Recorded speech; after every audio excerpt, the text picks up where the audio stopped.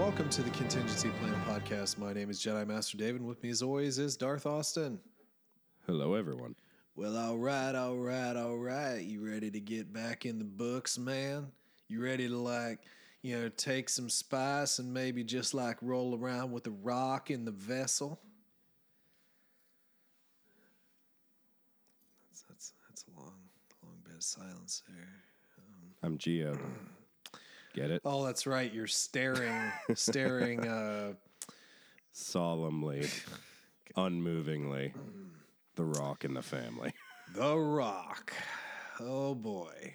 All right, folks. Well, it's time for some books. It's time for some literature to prove that we are not uncultured swine on this podcast. We're going to be diving back into The High Republic, The Fallen Star, written by Claudia Gray. The great Claudia. So amazing in everything she does. Just perfection every time. Well, we'll get into it, but Claudia Gray has been a kind of a favorite on this podcast. I think the first book she wrote in High Republic was what was that called? Into the Dark. Yeah, it's right over there on my bookshelf. Into the Dark, which was kind of our introduction into the Drengir, aka the comic fodder. Yeah. For lack of better words. The cool villains. Yes. Back when life was simpler and we could call Marchion Ro instead of Marquion Ro, and before we started pronouncing the Nihil, the Nile, for some reason, before things started to change. Yeah, back when we thought, the Drengir were stupid. Boy, were we wrong. Yeah, we did. We did kind of think that the Drengir were kind of dumb at the time, didn't we? But then we read the comics. For a little bit. Then we kind of read the comics and we're like, oh, this is actually kind of cool. Yeah. And it's okay. And it's done. Yeah. Well, it's okay to change your mind. I mean, it's okay to, sometimes you just have to get into things and you'll like things more or less, depending. But yeah, I mean, we wound up enjoying the High Republic comics quite a bit. And kind of having not as great of an opinion on the books in some cases. Yeah, except for the young adults novels for some reason. Vernestra, because of Vernestra Row. That's the reason why we liked it, I think. Yeah, definitely. And the supporting characters were always just better fleshed out for some reason in some of her stories. Yeah, and I will say this. I will give High Republic one thing. It has created pretty clearly defined characters. Kind of how they are, what they stand for. We've had our favorites. I guess, who are some of our favorites? Vernestra's been there. I like Bell Zettifar. I like Bell. Who's the other apprentice that ends up meeting Reath Silas? Silas. Yeah. Yeah, Reath wasn't too bad. Orla Jareni. Yeah. Early on, I would say Stellan until about the second main book. No. Okay, let's get that right. We liked Stellan Gios as some guy that was mentioned in the first book who gave his power to the cosmic song, and then we were just he's just Goku over there throwing a spirit bomb right at Avar to throw back at the Nile. Yeah. It was great. Oh my God, they have me saying it now. I said Nile. Yeah, it's a no. Yeah. Well, who else? So let's try and be someone. Burryaga.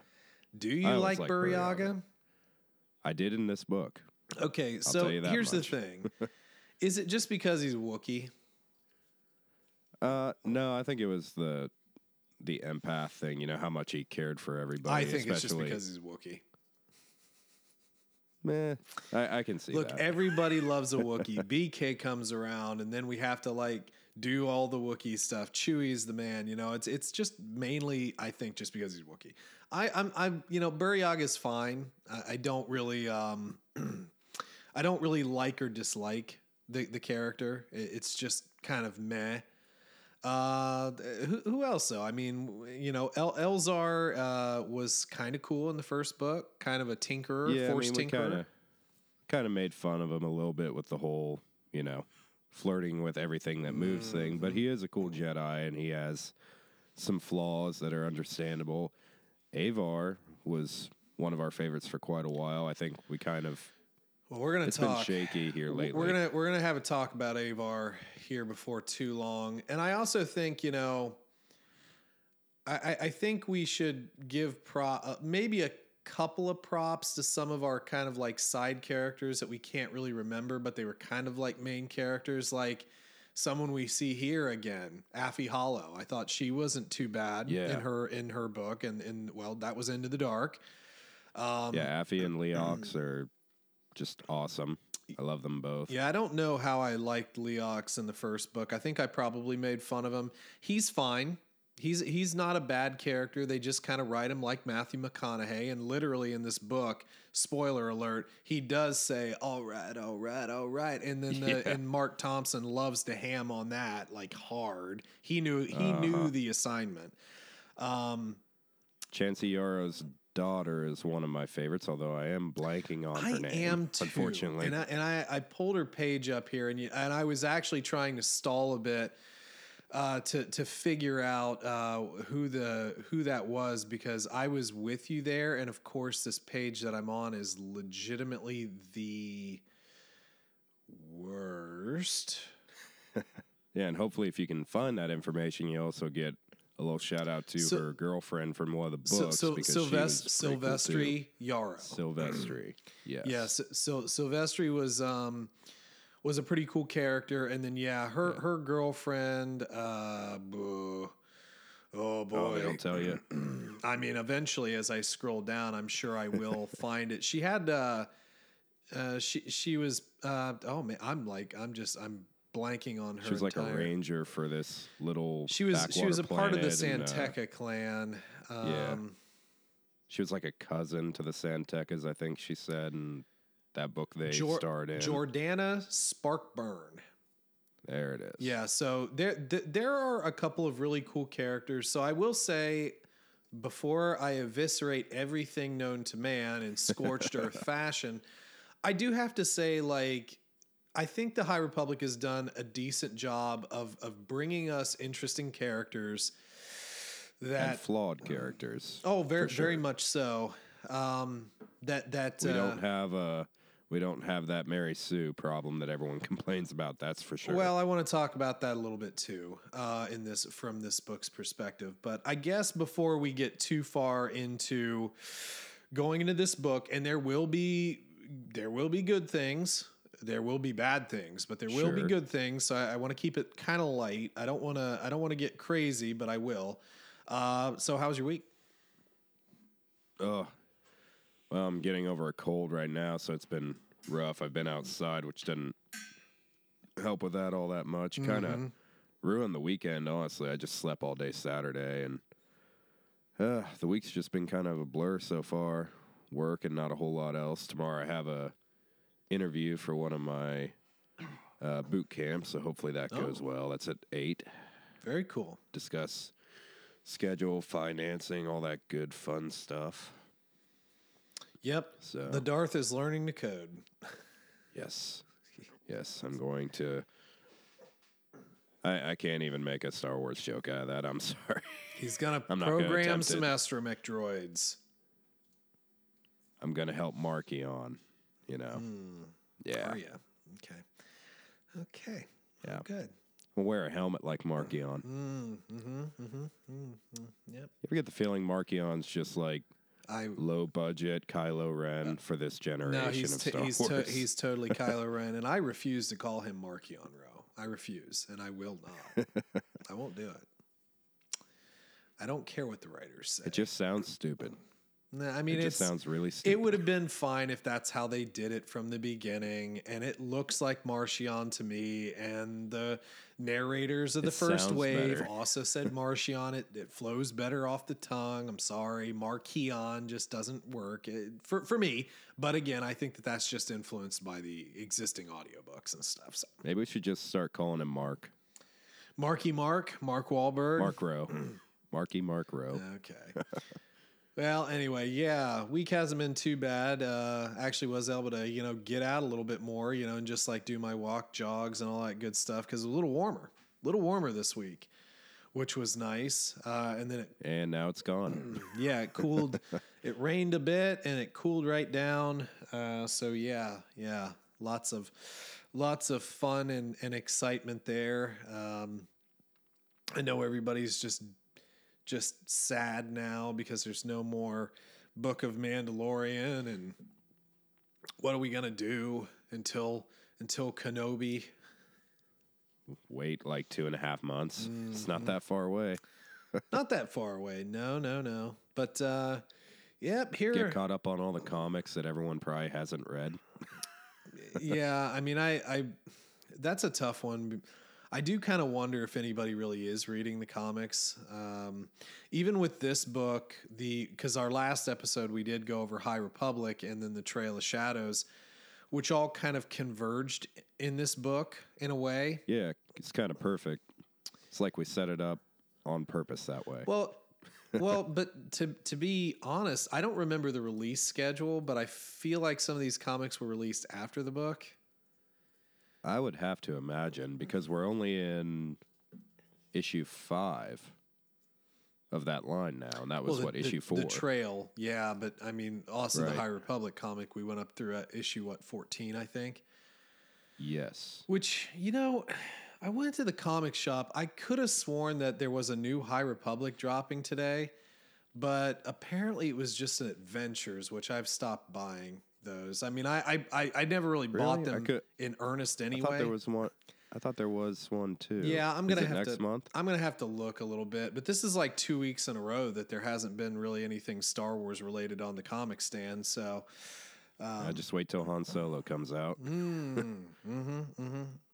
Yep, Han Solo. Yep. No movie, but yep. I don't think we've really decided or even discussed if we're gonna go over that. I imagine we'll probably at least try the first one. Yeah, we'll probably look at it. It might not be bad. I think it's a limited run anyway, so I think we discussed that. I think it was only a limited run of maybe like 5 comics or something like that. So we might take a look.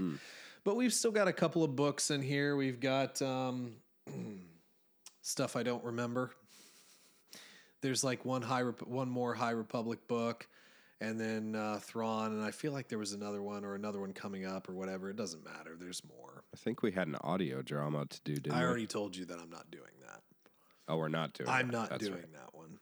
Yeah. That was too long ago, and I'm not interested. I mean, if you really want to push me into it, I'll do it, but I don't. No, sorry. The pause is because I have the name of the other High Republic book on the tip of my tongue. I'm trying to look it up. Gotcha. Yeah, because I just heard it. Yeah, on a review of this. So. I looked at it. Yeah, I looked at the title today, and I can't remember the stupid title. For first something dark or night, Midnight or Horizon. like that. Midnight Horizon. Midnight Horizon. And there's another one too. There's a Vernestra book. Now that I'm remembering that. Mission to. I'm looking forward to that. Mission to Disaster. So there are 2 High Republic books we haven't read plus Thrawn. So lot of literature. All right. Well, you ready to jump in to The Fallen Star? Okay. It's a nice. Gotta say, just right off the bat, the cover just spoils the whole thing. Don't know what they were doing there, but I don't know. So I can summarize this book rather quickly. As a matter of fact, it doesn't really even take much to do. Starlight Beacon gets sabotaged and crashes. People die. Way too easily. That's what happened. The entire book was effectively waiting for Starlight Beacon to crash into a planet. Yeah. That was the story. And the only thing that ever happens outside of that is a very small portion on that planet, right before and right after. It's like, oh, we're rebuilding. Oh no, now we have to rebuild. Oh wait, no, we don't have to rebuild. Cool. And that's it. Yeah. I mean, that's basically the book. There was somebody on Goodreads that, you know, we were talking about this before we went on. It was the first review that pulled up for me by a lady named Patricia. She gave it 3 out of 5 stars in her actual rating, or in her paragraphs of justification. She gave it 3.5, but you know, there's no half stars here. And I felt that she really did a good job of kind of going through a lot of my feelings about this book because plot wise, and I think we even said it here. So one thing here, it says hollow at its core. So one of the things that I felt like is that this book felt like The War of the Bounty Hunters to me. It felt hollow. It felt like filler. It felt like elongating something through multiple POVs that didn't need to happen. And there was no advancement in the overall story, really, that there was just nothing to really grab onto. And I'll be 100% on this. I do the audiobooks. A little tired of Mark Thompson. I'm just going to say that. No offense. Listening to him for years. I think he is overly dramatizing a lot of these books nowadays, and I'm a little bored of it. I thought that some of the sound effects, especially when Bell and Buryaga were in that hospital thing, that were really lame. So the audiobook experience was not necessarily fun as it normally is, but that could be a one-off. But I skipped through a lot of it. Because I just couldn't get involved in this book. I just couldn't get involved, which is an oddity. Even if I didn't care for a book, I've always given it the time of day, you know, and the sort of respect to go through it. I just could not fix myself in this story. And I just couldn't. I don't know what your experience was, but I couldn't get in. Kind of similar. I can tell you there were at least like 2 or 3 instances where I just blanked and stopped listening for like 10 minutes, realized I had stopped listening and didn't go back because, I mean, near the midpoint of this book, like you said, it gets very repetitive. We're hearing a lot of different points of view that are extremely similar, especially for some of our characters that die, unfortunately, because it should be a really dramatic thing, but you just hear the same thing over and over again. It gets old. And yeah. They seem to talk a lot about what they should do in this book, but then just never do it.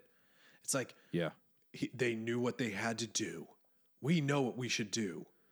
This is bad, but I know what I should do. And it's like, okay, but then do it. Like I usually look at Goodreads for book reviews. I don't look at Amazon because unfortunately, Amazon, there's a lot of just unfaithful reviews on Amazon. So I don't think it's a reliable source. Back in the day, Barnes & Noble used to be a good place for real reviews, but it's not. Nobody goes to Barnes & Noble anymore to write reviews because it's largely irrelevant for most people, unless you have a physical store near you and you want to go. But Goodreads has always been pretty honest. Now, when I looked at the page, like, say, 2 or 3 days ago, the rating for this was in the lower 3s. Today, as I pulled it back up, it is currently sitting at a 4.14. And that is with 1,961 ratings and 307 actual reviews. So you have people that just go in and click the ratings button without actually writing a review.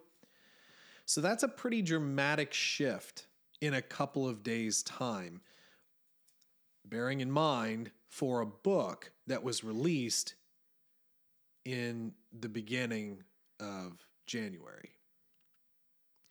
Yeah. kind of makes you wonder if people are more into the comics right now and you see those lead ups into this, realize what's happening, and then you go to the book. I don't know. Not sure, my man. But And it's Claudia Gray. It's a big release. I mean, anyone into these books is always really excited about anything she does. well, because she's been so good. Like she has been so good, but this book felt almost like it was out of her control. Basically, we have a plan. We have to have a book. Starlight Beacon has to go down. Just write that. Oh, okay. Can I write anything? No, just write that. 345 pages. Was it 13 hour audiobook? Yeah. 13-hour audiobook. Every second of that 13 hours to me. Yeah, I mean literally almost the entire time Starlight Beacon was falling. I guess just to give a little bit more overview, I suppose. So Starlight is being towed around the galaxy, which is interesting. It's being towed because I think in our last episode we thought it was actually jumping, but it's not. It's being towed. And it's being towed. I don't remember. Do you remember our planet's name here? I might be able to find that pretty quickly. I think I had the Queen's name pulled up. Okay. Well, while you look. So we had it towed to this planet, and they're trying to do work. I mean, they're trying to help. And there's a large amount of, ships that they're bringing in here from disasters caused by the Nihil, because Marchion's still out there. He's still doing evil stuff. So he launches random attacks on several planets. So people are basically massing to Starlight Beacon as this, this signal of hope sort of deal. And they're doing a lot of repairs, but unbeknownst to the Jedi, there are 3 IRAM. Sorry. Okay, thank you. Yeah, There we go. Good job. So we're above IRAM. And we have 3 Nihil saboteurs who are sabotaging the station from the inside out. They have brought some of our levelers, and we learn that there are multiple levelers, and Marchion at the end says he knows where to get more. So it's not just one thing. It's not a gas. It's creatures, and there are multiples of them. And this is how we deal with it being more terrifying than the Drengir, I suppose. So we have a couple of these running loose in Starlight Beacon, so it's affecting the Jedi. And the Nihil just get around and they do their thing. In the midst of this, we have, Leox and the Vessel and Geode and Affy, who are kind of a part of this whole deal. They're on Starlight. We have Orla Jareni, we've got Indira Stokes, we've got a pretty, was it Maru? What's the first? Istala Maru. Obviously, this Bell is Bell and Biriaga. Mm-hmm. Yep, Ember's there, the little flame dog.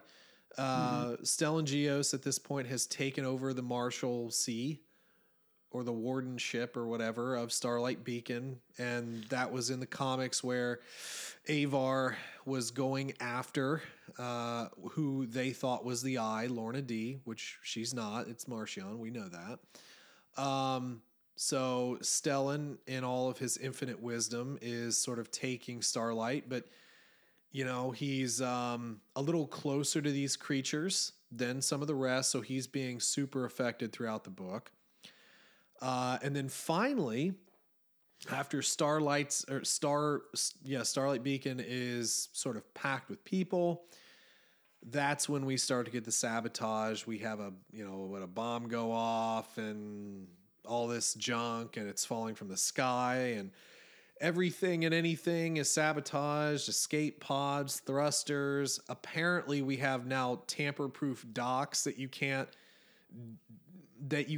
open except from the outside or some bull crap like that. Yeah. Everything's my favorite tampering of all was how they tricked the communications not to send out an alert signal because, and correct me if I'm wrong, but like the alert signal that you would be able to send from your ship was fine, but they were messing with the alert signal that Starlight could send out. They were saying that it was broken, which means you wouldn't be able to use your ship, and no one thought to check. Yeah.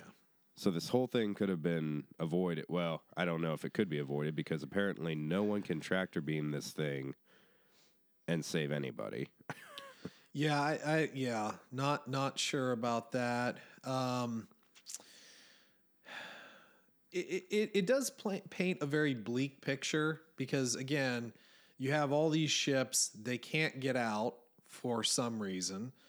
A lot of them are damaged and wouldn't be able to regardless. Yeah, quite a few of them are damaged indeed. People are trapped in certain sections of the ship. They can't really move very effectively either. And then eventually, half of Starlight Beacon just breaks away. So there's that as well. I just don't know what I want to talk about.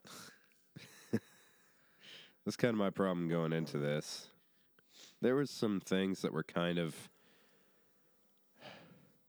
See, I don't even know if I want to say entertaining, like when they're doing the ship bartering thing and they have like their own little community of people trying to repair their ships, and you get a good little glimpse of Affy at work, and that was kind of nice.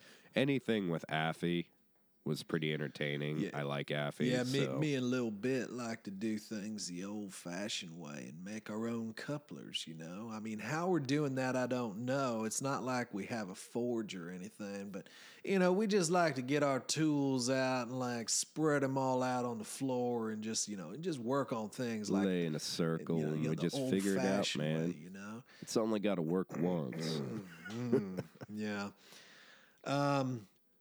I'm old-fashioned because I like parachutes, man. I don't trust those thrusters that have been around for thousands of years that are brand new. I like a parachute. Yeah, parachutes are really cool. I also have, you know, exactly one thermal grenade. You never know quite when that thing's going to come in handy, but boy, oh boy, It's like when the you holy need that hand thing, grenade it's up real here. You got to good. count to 3, not 2, not 4, man. Yeah, when you take the pin out, you know, the holy hand grenade, you got, I mean, it counteth to 3, but not 4 and not 2.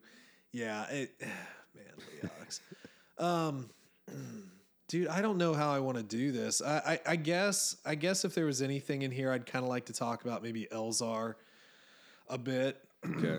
Because we're kind of setting up Elzar as... so we do actually get a scene outside of Starlight. So, it's yeah. Elzar's little kind of training thing. A little bit. Don't know the planet name. Yeah, I mean, like but, yeah. a little bit of that. Yeah, but like Elzar is kind of being set up as maybe kind of like the savior guy now in a way.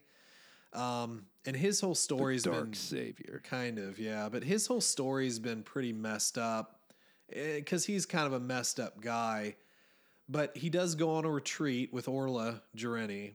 And what do? I want you to go do a handstand in the water, but like, don't move.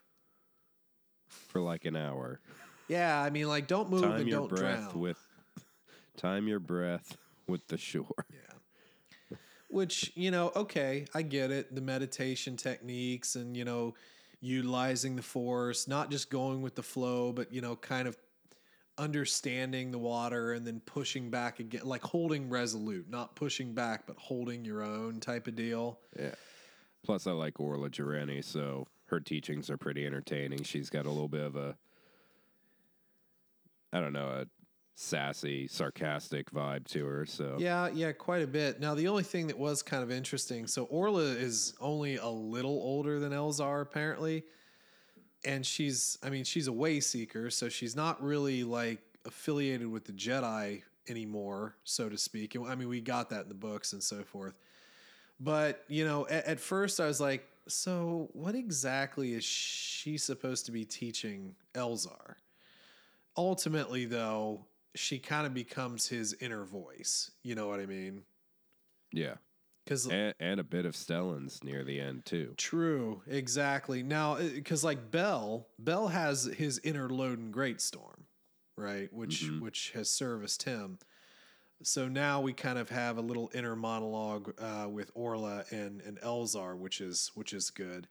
And he's going to need that inner monologue because she's dead. Yeah. Yeah. Yeah, she's dead. Yeah. You know who else is dead? Everyone you liked. No, not everyone, but I mean a decent amount of people. Estella Maru, dead. I'm clicking through. The funny guy. Yeah, hold on. I have a page for this for the details. You know, Chancey Yarrow. She was cut in half. Buryaga, maybe. Buryaga is definitely dead. Nibasik, she's dead. Reginald Cole, he was funny for a bit, but he's dead. Not laughing now. God, the saboteurs, Kale, Lael, and what?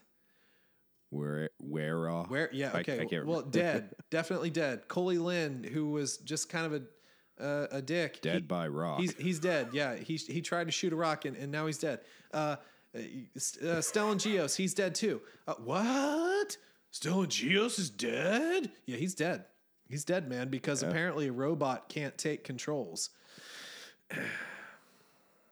Nor can Avar take control with the use of the song. All right, well, you just said the name, the magic word of the day, Avar Kriss, who is nowhere really to be seen in this book. Nothing the whole freaking book. I don't like that they shunned her to the comics. And even shunning her to the comics, it's been so small because we've been following Keeve, who is great, but we're not there's no following of Avar Kriss. Like, even to the point where we fight Avar and bring her back to the light side. When are we going to get a Keeve can beat dedicated Avar, Avar Kriss book?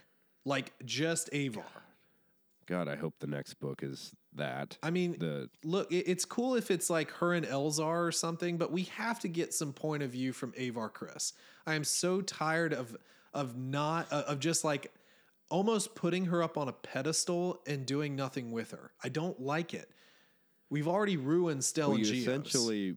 You essentially, in a way, replace the Grand Master with Avar in our first book after she's killed, and then nothing happens after. It's just she runs Starlight. Now Starlight's gone. Oh, she left Starlight just in time for it to be destroyed. Well, and granted, yes, she was a big part of the first book. I'm with you. But, like, when are we going to get... I thought Avar was going to be the main focus of this series. She was, like, the front of the book. Like, she was the front of all the promotional stuff. It's like, that one with the tiara thing. That one, she's going to be the main character, right? No. You would think so. I mean, not really. Because they made everyone else so bland other than her. No one stood out. Yeah, I don't know, man.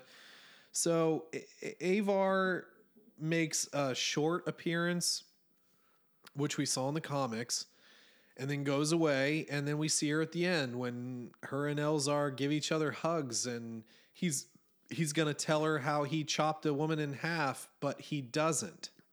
Did you notice that? Yeah. I'm going to tell her she's the only one. Oh, you want a hug? Sick. Yeah, this is nice. We'll just stop with this. I already told Stellan. Yeah. And he's dead now, so no one needs to know. And he's dead now. No one needs to know. Technically, Elzar killed Stellan. If you think about it. Nah. Just like in the same way you could argue that Bell killed Buryaga. I wouldn't say that. Come on. He released all the little creature things. Okay, yeah, I guess. He led to it. So we did mention Chancey Yarrow getting cut in half, and that was Elzar's work. So Nan and Chancey, who ran off together, kind of doing their pseudo mother-daughter thing, were captured. Like What's that? Which I didn't like. Really? Yeah. I didn't enjoy their relationship. I didn't really care about Chancey Yarrow all that much. I mean, she was okay, but I didn't really care. I can't decide if I like Nan yet. See, I actually do. She's Part like of me wants to. she's like she's just a very free person. She's kind of she isn't like a nihilist. A nihilist. But she's a nihilist. She's an anarchist. No, you said it right the first time. Yeah, Nile. no. She lives by her own code. She wants to live by her own code, but I think at the end of the day she knows that she's not truly free. But she continues to fight against that idea. Prescribes to having someone to fight for, essentially. Yeah. Look for that. It's just the problem is it kind of gets to that cult status a bit near the end, where it's like this group basically just it was accepting your death as collateral, but you still want to fight for them near. Well, she. I don't know. Well, she really didn't, though. In the grand scheme of things, they kind of did, but they broke them out. Are saboteurs, by the way. But then at the same time, at the end of the book, she goes her own way. She has a ship. Well, she steals old, what was it, Coley's ship, the Ace of Staves. Yeah. The Ace of Staves. Get a little Motorhead going on there. That'd be fun.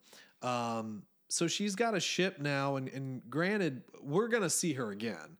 But we didn't get any more interaction with like Wreath, because like that was kind of like the Wreath Silas's thing. Maybe I think that was kind of a missed opportunity not having Wreath in this to interact with her. Yeah, give each other kisses. But I didn't mind her, but the whole thing is that Elzar just automatically made a snap judgment and said, well, they're evil, they're nihil, they're trying to sabotage. They were the ones behind this, and just, cuts her in half. Wasn't already sabotaged. Yeah, he didn't think it through, and this is the problem, and I think this is what could make Elzar interesting. But again, you have to sit down and go through it intelligently. If you want to explore Elzar Mann, you have to eventually explore Elzar Mann. Hold for a second on the overarching story and give us the story of Elzar Mann, which would, in my opinion, involve a lot of Avar Kriss. I think they need to have a buddy cop book, basically, where they have some mission together and they can both develop.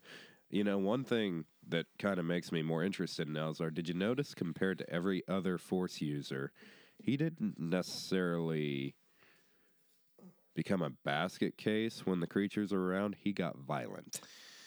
Yeah, there were a couple of different reactions.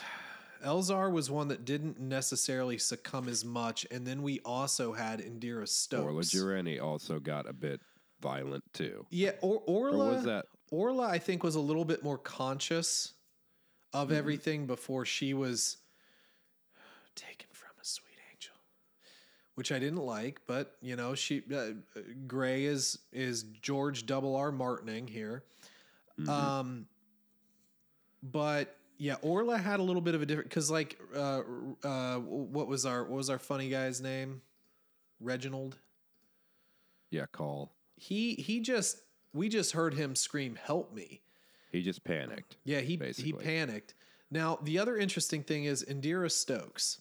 So Indira, who is Bel's new master, Indira is in a coma for the majority of the book after her encounter. Now, two things.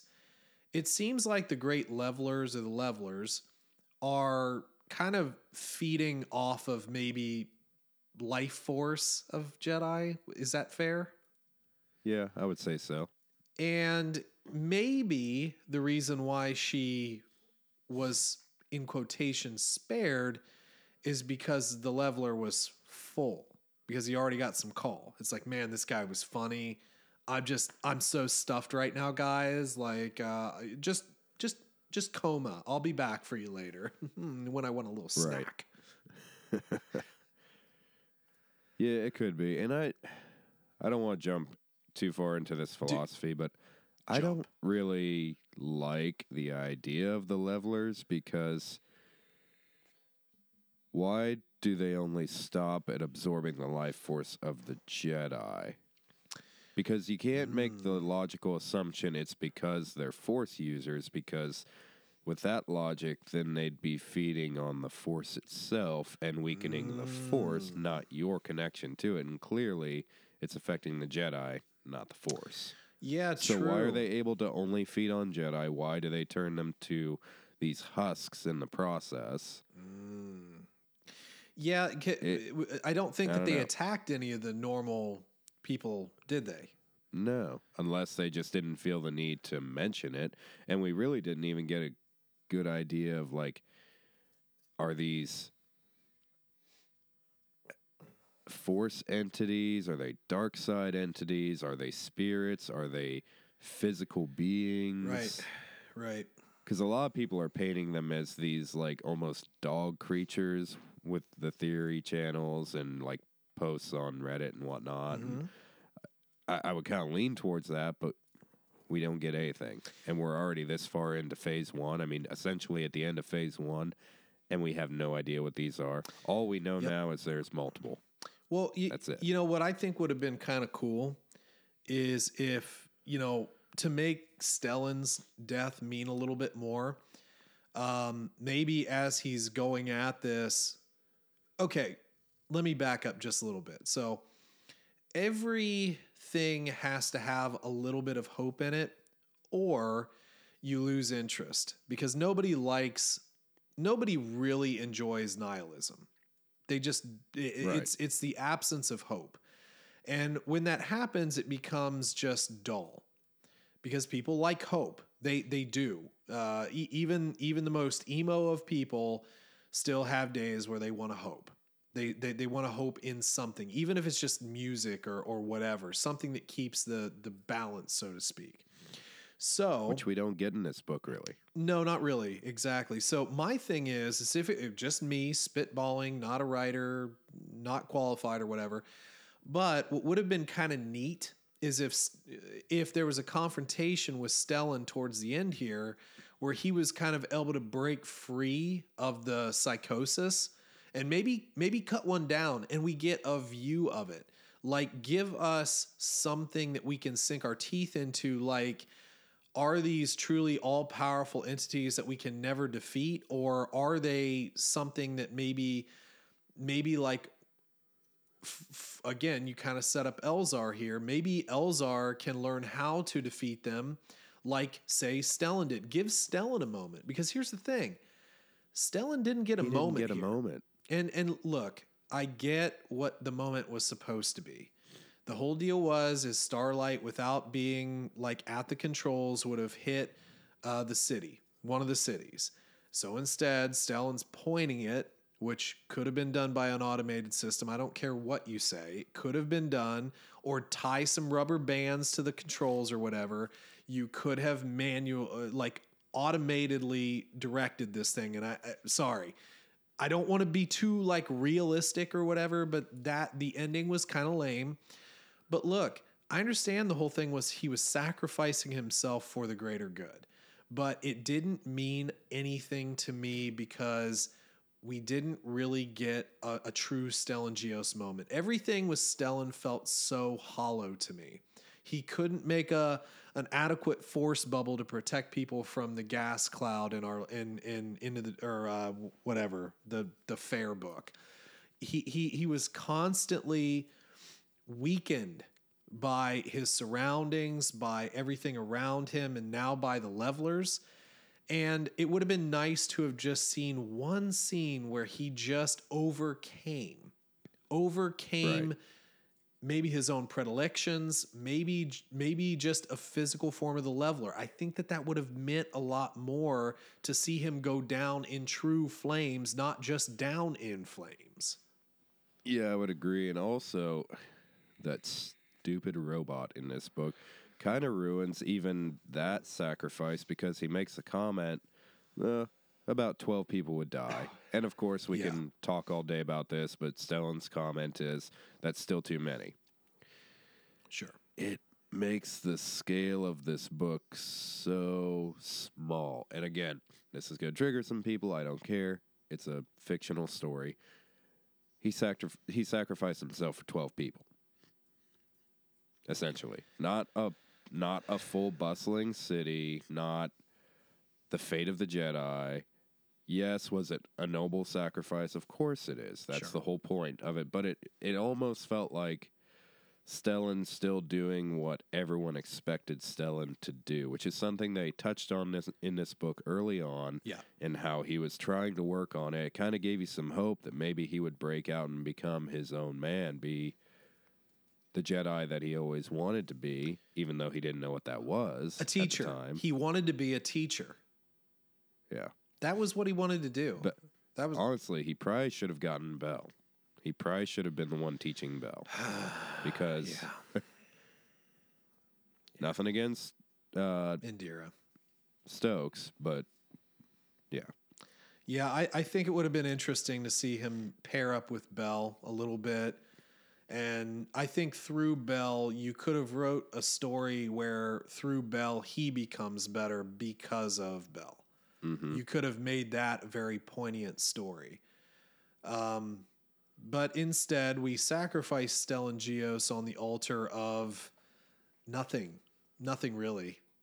And that robot, first of all, this is part of the reason why I'm kind of getting done with Mark Thompson. Some of his voices are just they're not appropriate. They're over the top. Way too over the top. Yeah, I didn't really care for this robot like at all. And the thing is like it is a robot. If a robot with presumably metal arms cannot hold these controls, then what are we doing? Oh, well, the arms are made for fine stuff, not like holding controls. Like what? What the hell was that? They're controls. They are controls. It's not like they're making this out to be like he's holding a door closed or something. Like he's got a giant lever that only he can pull. Pull the lever, Stellan. What? How does this robot like operate anything? How does it get through the station if it can't hold these levers? It probably can't push a button. It can't do anything. It waits at every door for useless. somebody to go through first. I don't know. I don't know. I don't know. And I don't like it. It was weird. And it felt lazy. And look, let's talk briefly about this stupid cargo bay. We can't open doors.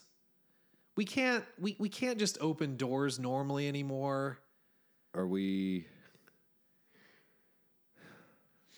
Like every argument had so many holes in it.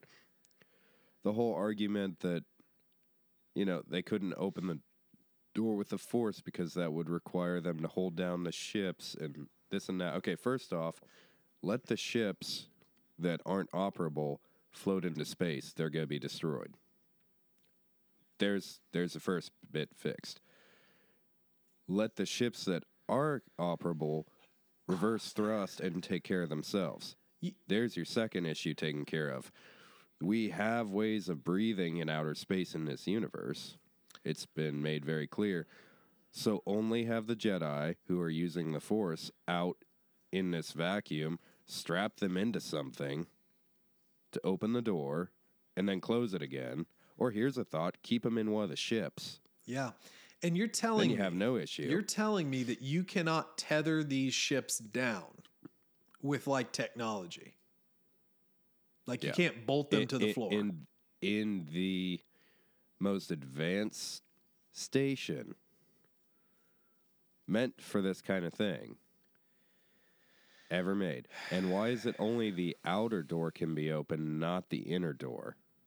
Or I'm sorry, am I getting that mixed up? Dude, the inner door could be open, but not the outer. And they were making an argument on how they need to do it. It's like, well, you get to the outer door, it doesn't matter anyway.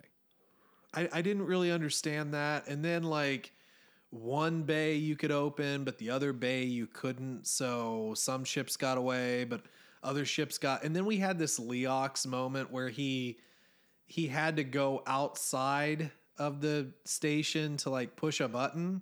So you're telling me that you have buttons outside the station? Yeah, that some engineer who formerly worked for Chrysler decided to put a button on the outside of a space station?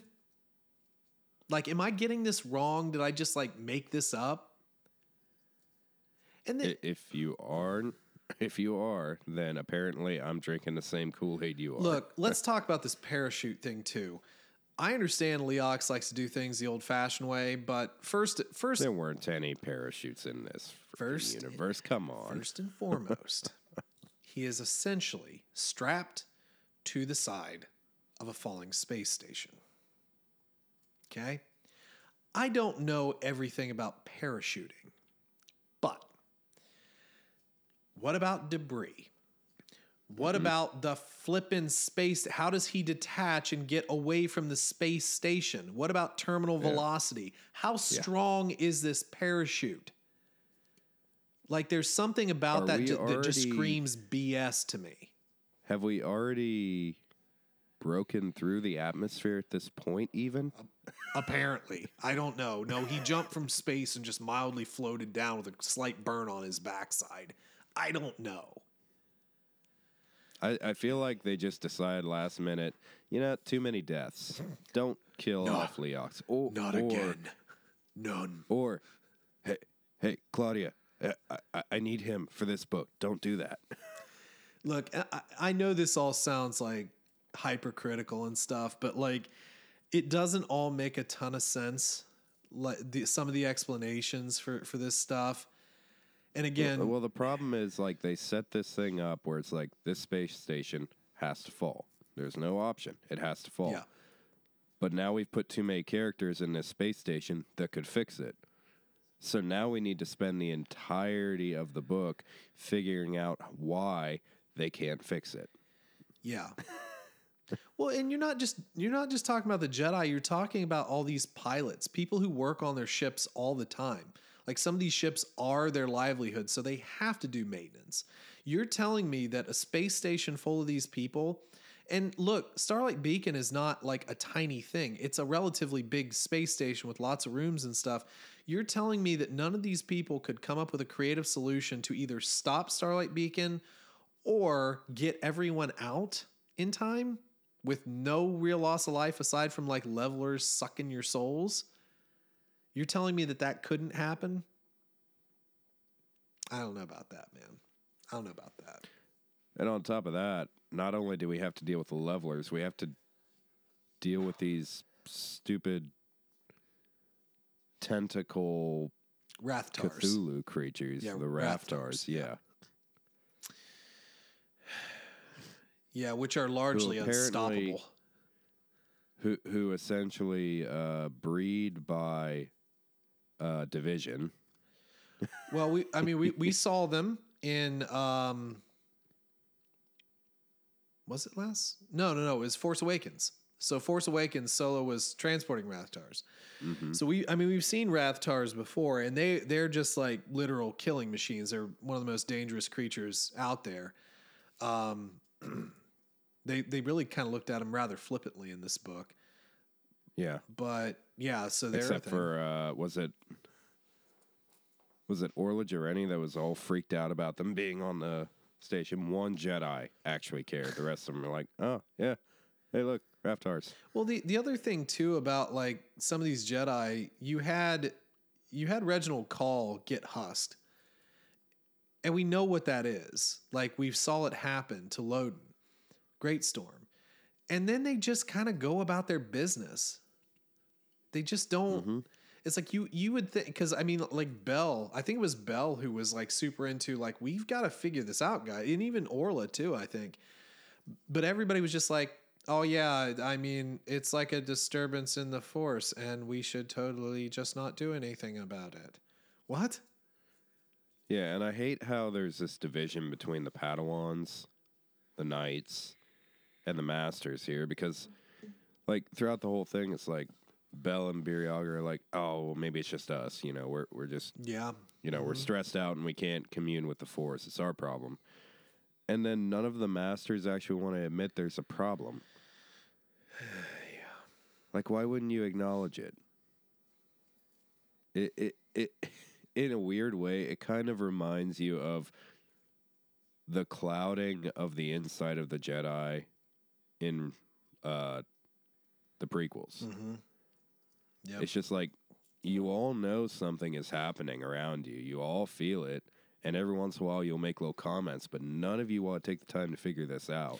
Which could have been like one of the effects of the things, just sapping the will, I guess. You could kind of frame it like that, I suppose. So But the problem is you're making a creature that is so Jedi proof that it almost ruins the story. kind of. Let's, if you don't mind, let's sort of shift here, and I want to ask you: so is Marchion Ro the big bad guy that we need? We've certainly asked this before, and I don't think Marchion Ro's a big baddie. I think he's just in a universe full of weaklings. Truthfully. Put him up against the clone army. See how the Nihil fare. Honestly. You think they'd do well? Well, you think they'd survive? You got to think about one thing: there would be a technological jump. Just bear that in mind. There is a technological jump. So give them the same advantages. Just level the playing field, put them on the exact same level. Do they really have the numbers to deal with a droid army, a republic with a true army? Well, the thing that we go back to over and over again? Well, who knows? Because it just seems like Nihil just come out of the ether.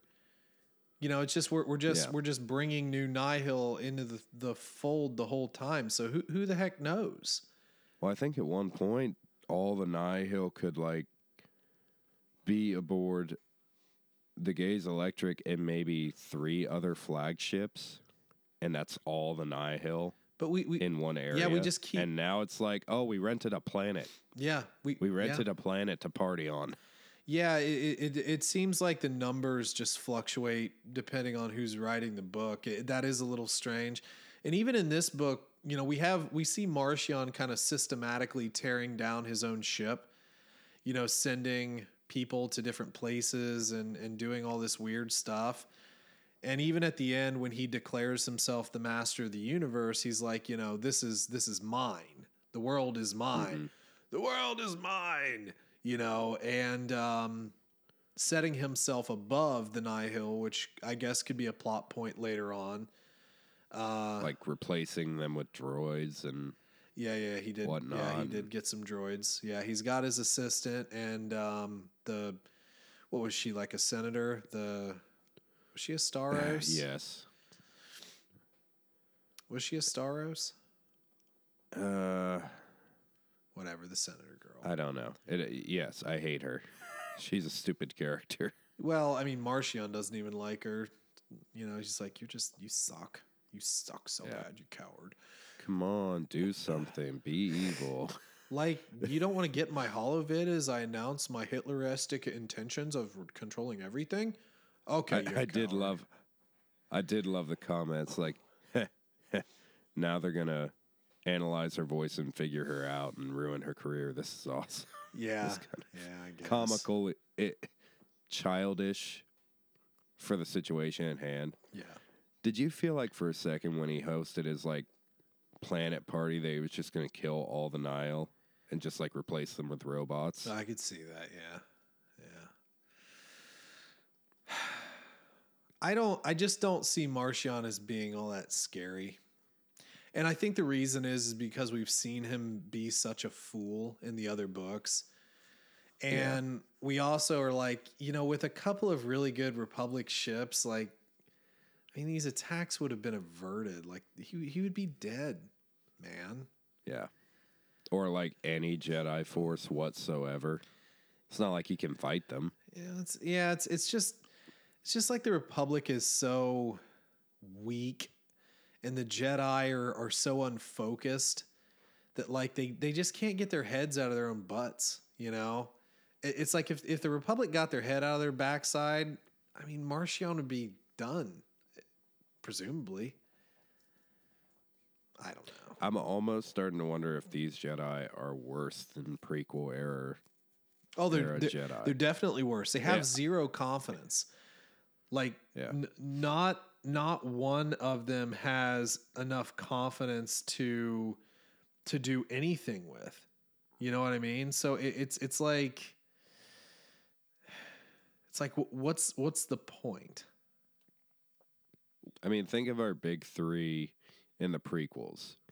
We've got Yoda, Mace, and we've got Obi-Wan. Mm-hmm. And you compare them to Avar, Elzar, and Stellan. In this situation, what would they have done differently, you know? I mean, Mace would have said everything. Mace would have said MFer and just started cutting people. Yeah. Those Raftars would have all been dealt with, I can tell you that much. I don't want to diminish the Raftars, but I think he would have just started cutting people like left and right. This is my cutting blade. Just Mace Windu takes on the entire night.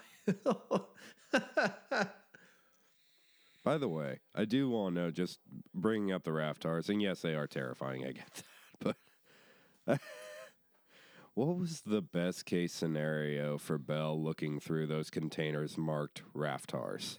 Oh, heck, I don't know, man. What was going to happen? What would have been good about that? Well, even the whole reaction to the Rathtar thing just sort of seemed off-putting. Like they're just, oh yeah, there's Rathtars. Like don't get eaten. Oh, okay. What? Yeah. There's like mythical force-eating creatures and Rathtars, and we're still just chilling. Doesn't make any sense, bro. I'm telling you, they're trying to compete with the Drengir so hard in this book. Yeah. Well, okay. Let's try and get some good out of this. What are some of your favorite parts of the book?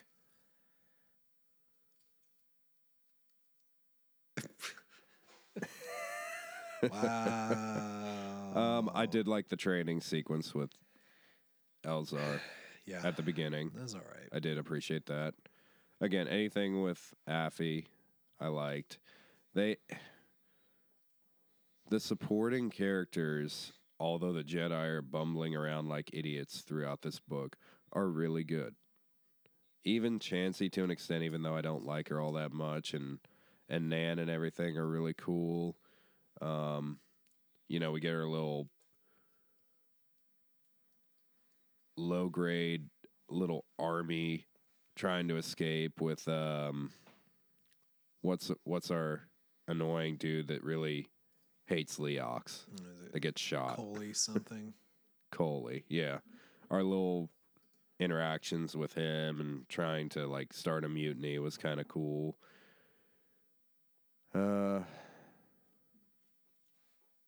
Honestly, Elzar was the main point for me in this book, though. I mean, his kind of almost transformation into a completely different Jedi in a way from start to finish. Although you could argue he doesn't end in a good place, he does have a transformation. Yeah. Yep. I guess those are good things, yeah. Honestly, there's just not a lot of high points in this book for me. Yeah, look, the book itself strung out something that didn't need to be strung out as much as it did. It didn't particularly scream anything in particular. It just felt like a passage of time. That's all it felt like to me. We didn't push anything forward, really. And I know they're trying really hard with Marchion Ro. I get it. I think he's a weak character. I just do. I think we've seen him be this weak little kid, and that's all I see him as. I see him as a weak little kid. He's not scary. Even if he were literally stabbing me right now, I would kind of be like, oh, he stabbed me. I mean, what? It's like, I guess. I mean, yeah, you're cool. You're killing me. Oh, no. But we haven't really advanced anything. And even with Elzar, we kind of set him right back to where he was in the last book. He's freaking out, man. I kind of wish we would have gotten Lorna D as our main baddie.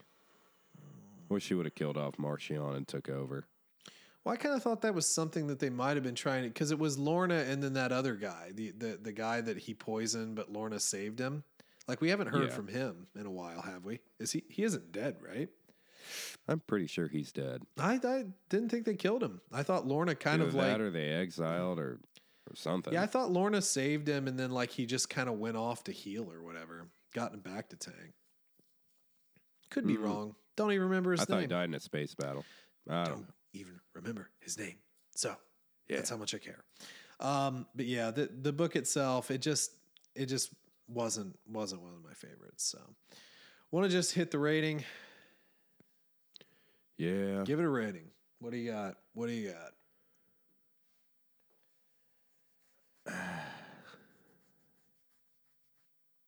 I think I'm going to go with like a 3.6 on this. Slightly higher than Patricia, but not much. Okay. You know, it was very repetitive. We had too many points of view. It was at the point where I don't even know who we were truly following in this book as a main character. I couldn't tell you if it was Elzar or Stellan. Truly couldn't. Avar's barely in it. These Jedi don't want to communicate with each other. They don't want to admit they're having issues. The only one willing to admit it dies first. Yep. And I don't know. I almost feel like they padded the book with the amount of death they put in it. Because this book would have been extremely boring otherwise, had we not lost some people. Mm-hmm. So I don't know. I feel like they used it as a tool and they just randomly picked some characters more than actually planning this out through the entire phase. And I just don't know where you go from here, honestly. Yep.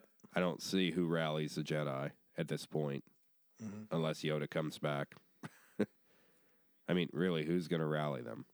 Yep. We have no strong characters. Everyone's broken.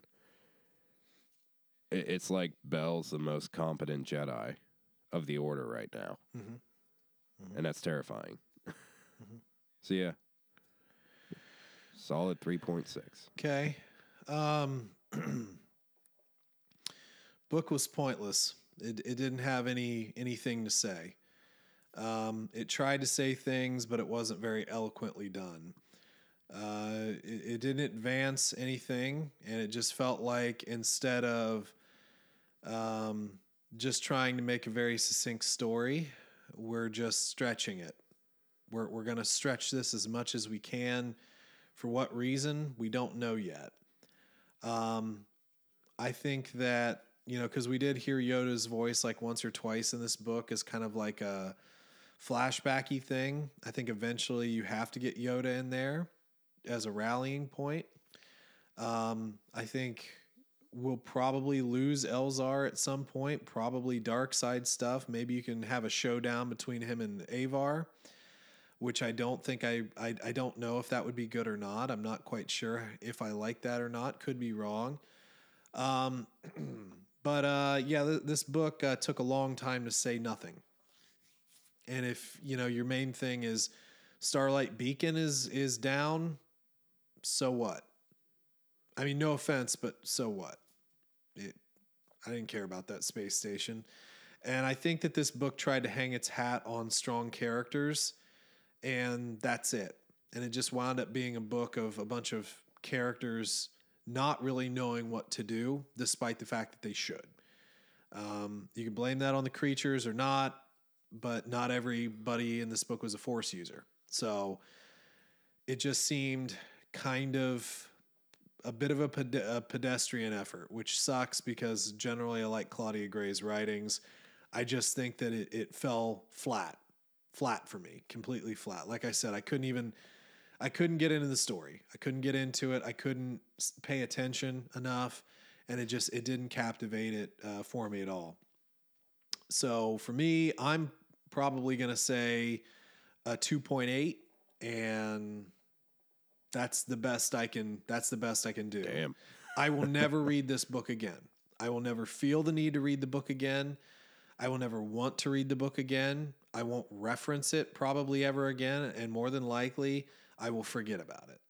It was just not my cup of tea. I mean, we mentioned earlier the Goodreads ratings seem to have went up, which is, good for the overall, I guess. But yeah, I think if you actually start to read some of the ratings, it paints a different picture. Normally a lot of these 5-star ratings are very short.